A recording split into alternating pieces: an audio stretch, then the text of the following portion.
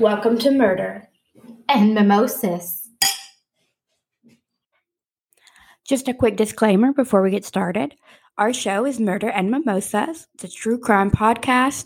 This means that we do discuss crimes, including but not limited to disappearances, murder, and sexual assaults. All our episodes are told with the respect of the victims and the victims' families in mind. We strive to ensure that we provide factual information, but some information is more verifiable than others. With that, grab your mimosas and let's dive in. Welcome back to Murder and Mimosas. I'm Danica. And I'm Shannon. Today, we are going to be covering our first cult. Not only our first cult, but our first Canadian case. So what is this cult called? It's called the Anthill Kids. So let's start with the man who would become the leader of the cult. His name is Roch Thériault. He was born May 16th, 1947 in Quebec, Canada, into a home that was French-Canadian, hence him bearing a French name. He was a second child, but the first boy out of what would be 7 total children. Roch grew up in the south-central part of Quebec called the Thetford Mines, and despite many describing him as a very smart child, he chose to not continue school after the 7th grade, which was as far as the local school went. He could have gone further, but he just decided not to. His father was a laborer and part of the electrical union called the White Berets, which was a Catholic organization. Between Mass and his father's literature, Roch had a seething hatred for Catholicism and most organized religions in general. On November 11th of 1967, at 20 years old, Roch married a girl from the town over, and her name was Francine. The newlyweds moved to Montreal. A lot changed for the new couple in the next 3 years. For starters, they became parents to 2 little boys. The first one was Roch Jr., and then shortly after was Francis. However, Roch Sr. began to develop ulcers that required surgery. The problem was that the complications came from surgery, and he was in constant discomfort. I'm sure that made him less than happy. Oh, for sure. He decided to move his family back to the Thetford Mines where he grew up, and he started woodworking. During this time, he took a less than pure interest in sex. As you can imagine, his wife and his in-laws were not enthused and did not appreciate his new interest. As if that's not bad enough, to accompany that new interest, he also began to binge drink.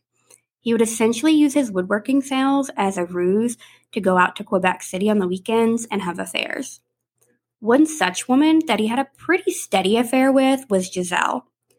One of many issues with this is that since he was using work as a ruse for this, he was not bringing any money, and it wouldn't take long for his finances to catch up to him. When they did, his home was repossessed, and Francine finally left him. Roch wasn't fazed at all, though. He just moved in with Giselle, and it would be around this time that Roch discovers the Seventh-day Adventist. Shannon, do you want to give a brief description of what the Seventh-day Adventists are?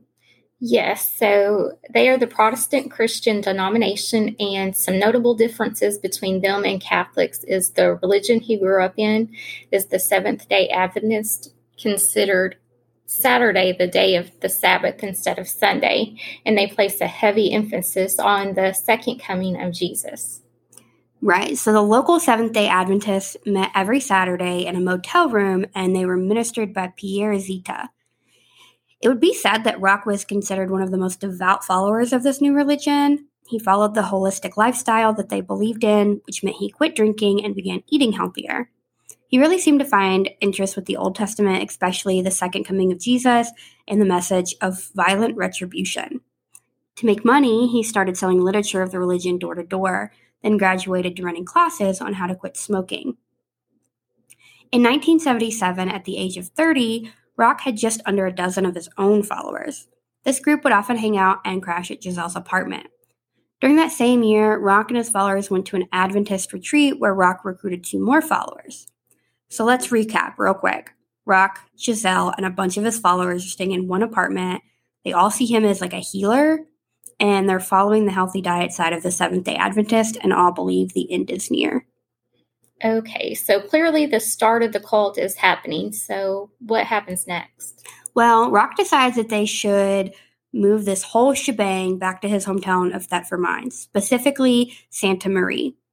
So they move like 40 miles south of where they were living and open a quote, healthy living clinic, which is like organic foods, alternative medicine, holistic things that can cure ailments. So like a Whole Foods stores before it opened. Yeah, pretty much.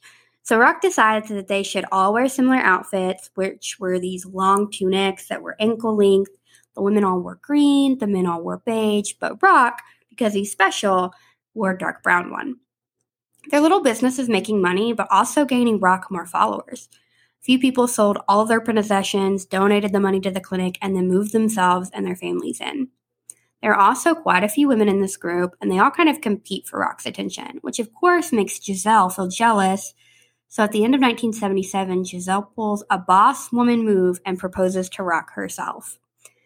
They married on January 8th, 1978 in Montreal. And want to guess where their honeymoon was?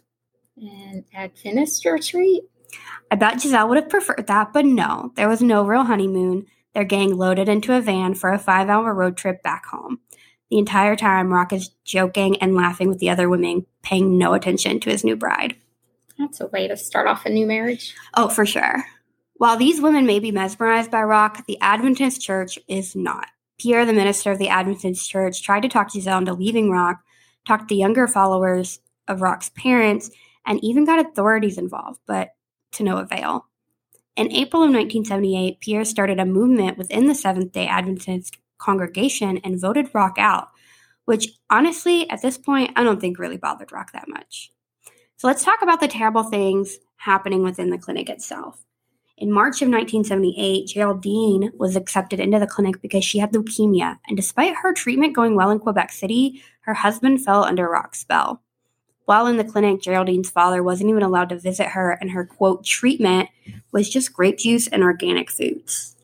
I'm no doctor, but that doesn't seem like the best answer, unless maybe you're constipated. Right. Well, it wasn't the answer, and sadly, Geraldine passed. In true Rock fashion, he claimed that God was just ready for her, and it was just her time. Around this same time, Rock has convinced the parents of a 19-year-old that had multiple sclerosis to admit her into the clinic as well. That girl is named Gabrielle, and her parents followed Rock's recommendation. In the spring of 1978, Giselle became pregnant with Rock's child. At this point, she decides to give him two options. Either his commune has to break up and move out, or she and the baby will move in with her father. I'm surprised she waited this long. I'm guessing he chose the commune over her, or this story would probably be short-lived. Yeah, in a way, but not exactly. When she gave him this ultimatum, he punched her in the mouth and told her she was forbidden from leaving the room for 2 days. So, back to the clinic. They currently owe debts. Police are watching since they had someone die there. And now that they're no longer associated with the Seventh-day Adventists, Rock has lost his health food and literature they were selling at the clinic. Rock decides the best option is just to move. The group loads up and kind of wanders around for a month until about July, when Rock tells his gang about the vision he got about the impending end of the world. At this time, though, he has an exact date and how it will play out. I can't wait to hear this. So the end of the world was set for February 17th, 1979, along with major natural disasters like earthquakes, hail the size of boulders, and lightning storms. Of course, Rock tells them that they will be God's chosen people if they follow Rock's lead and live a righteous life in the wilderness. So, July 11th, 1978, they had hiked for 2 days before finding where they would make their home at what they called Eternal Mountain. While it was called a mountain, it was really just a secluded hill by a little body of water that was known as Lac Sec. They set up a bunch of tents and started building a cabin for their commune. They were working 17 hours a day to make a well and clear land for their cabin. Rock would ration their food, and if anyone complained, he would limit their rations even more. He, of course, did not help with any of the actual work. It always surprises me that these people stay in these cults. I just don't get it. What's in it for them? Well, I feel the same way, and apparently so did his followers, because a few did leave during this time. And while Rock didn't try to stop them, he did let the others know that God considered the defectors as evil. We're going to take a quick second, though, to hear from a follower about her experience of being talked into joining the cult. I'm not very much confident in myself. I didn't believe in myself. I didn't love myself. Well, he asked me, why don't you become an associate with me? You know, you want to feel yourself useful, you want to be happy, well, perhaps this is the chance of your life. And I said to myself, yeah, that might be very well the chance of my life. If you ever meet a man who will promise you, the heaven on earth, and you think that you will live the most beautiful life, you will reach the nirvana on earth, and you say to yourself, it's impossible, it's too beautiful to be true. Well, yeah. So it takes them about 2 months to make their commune, which was literally one really big room with a well in the middle. The interior walls were just bed sheets hung up as curtains. In October, just a month after the cabin was completed, Rock began marrying himself to all the women in their compound. While he had no legal authority to marry anyone, this was still very upsetting to his 6-month pregnant legal wife, Giselle. Of course, since he was now, quote, wed to these women, he was having sex with them as well. Soon, Rock threw his Adventist diet to the side, going back to drinking, eating junk food, and using his handicapped follower, Gabriella, as a prostitute to get food from local grocers. Do you remember Gabriella was the one that had multiple sclerosis? Struggling there. Rock also began physically abusing others with his punishments, such as hitting them in the head with a club, breaking ribs, making them strip down nude and stand in the snow for hours, and even cutting off toes. What happened when his predicted end of the world day came and went? Rock just told his cult followers that time passes differently for God than it does for them, so it was difficult for mortals to accurately predict specific dates. They seemed to buy into that and continued to follow him. On March 12th of 1980, they were having a party at the commune to celebrate Rock's children from his previous marriage coming to live with him. That was Rock Jr. and Frances. During that time, Veer, who watched the 3 kids on the commune who were not Rock's children, could not sleep because of 2-year-old Samuel crying. Veer decided the solution to this was to repeatedly punch the toddler in the face multiple times. They put the toddler in the care of the commune's nurse, which is who we just heard that clip from, who, from what I found, was just trained as a nurse. But the nurse was told by Rock that Samuel should be circumcised. Can't find any reasoning for this, but the nurse poured ethanol down the child's mouth as an anesthetic, and the boy passed from alcohol poisoning. Nothing comes of this for Veer for 6 months, until Veer does some small thing that angers Rock, and Rock decides Veer should be castrated, and by some miracle, talks not only most of the cult followers into this, but Veer himself into this. Veer ran away from the compound about 2 months later and told authorities about the death of a child at the compound. The police raided the cabin. The coroner resolved that the group was criminally responsible for the death of Samuel. The police charged Rock, the boy's parents, the nurse, and Veer with criminal negligence causing bodily harm to the toddler. Claude, who burned the body, was charged with obstruction of justice. The parents of the boy were charged with neglect towards their oldest daughter, who was now 5, and another set of parents were similarly charged for their treatment of their son Simon. Rock was also charged with bodily harm with intent to mutilate Veer. All of the accused pleaded not guilty. All the parents and Veer were released on the condition they would not return to the compound. Rock was denied bail as he was considered a danger to society. Well, they aren't wrong about that one. No, they're not. There was a trial that was 9 months long, and the commune members moved to town where the trial was held. Each was found guilty on their counts, all with either probation or less than a year in prison, except for good old Rock. He was sentenced to 2 years in prison and 3 years probation on each of the 2 charges, but to be served concurrently. He was sent to Quebec City. I'm guessing that is where the cult ended? Well, since the police bulldozed down their commune, it would seem that way, but you would be dead wrong. Pun intended.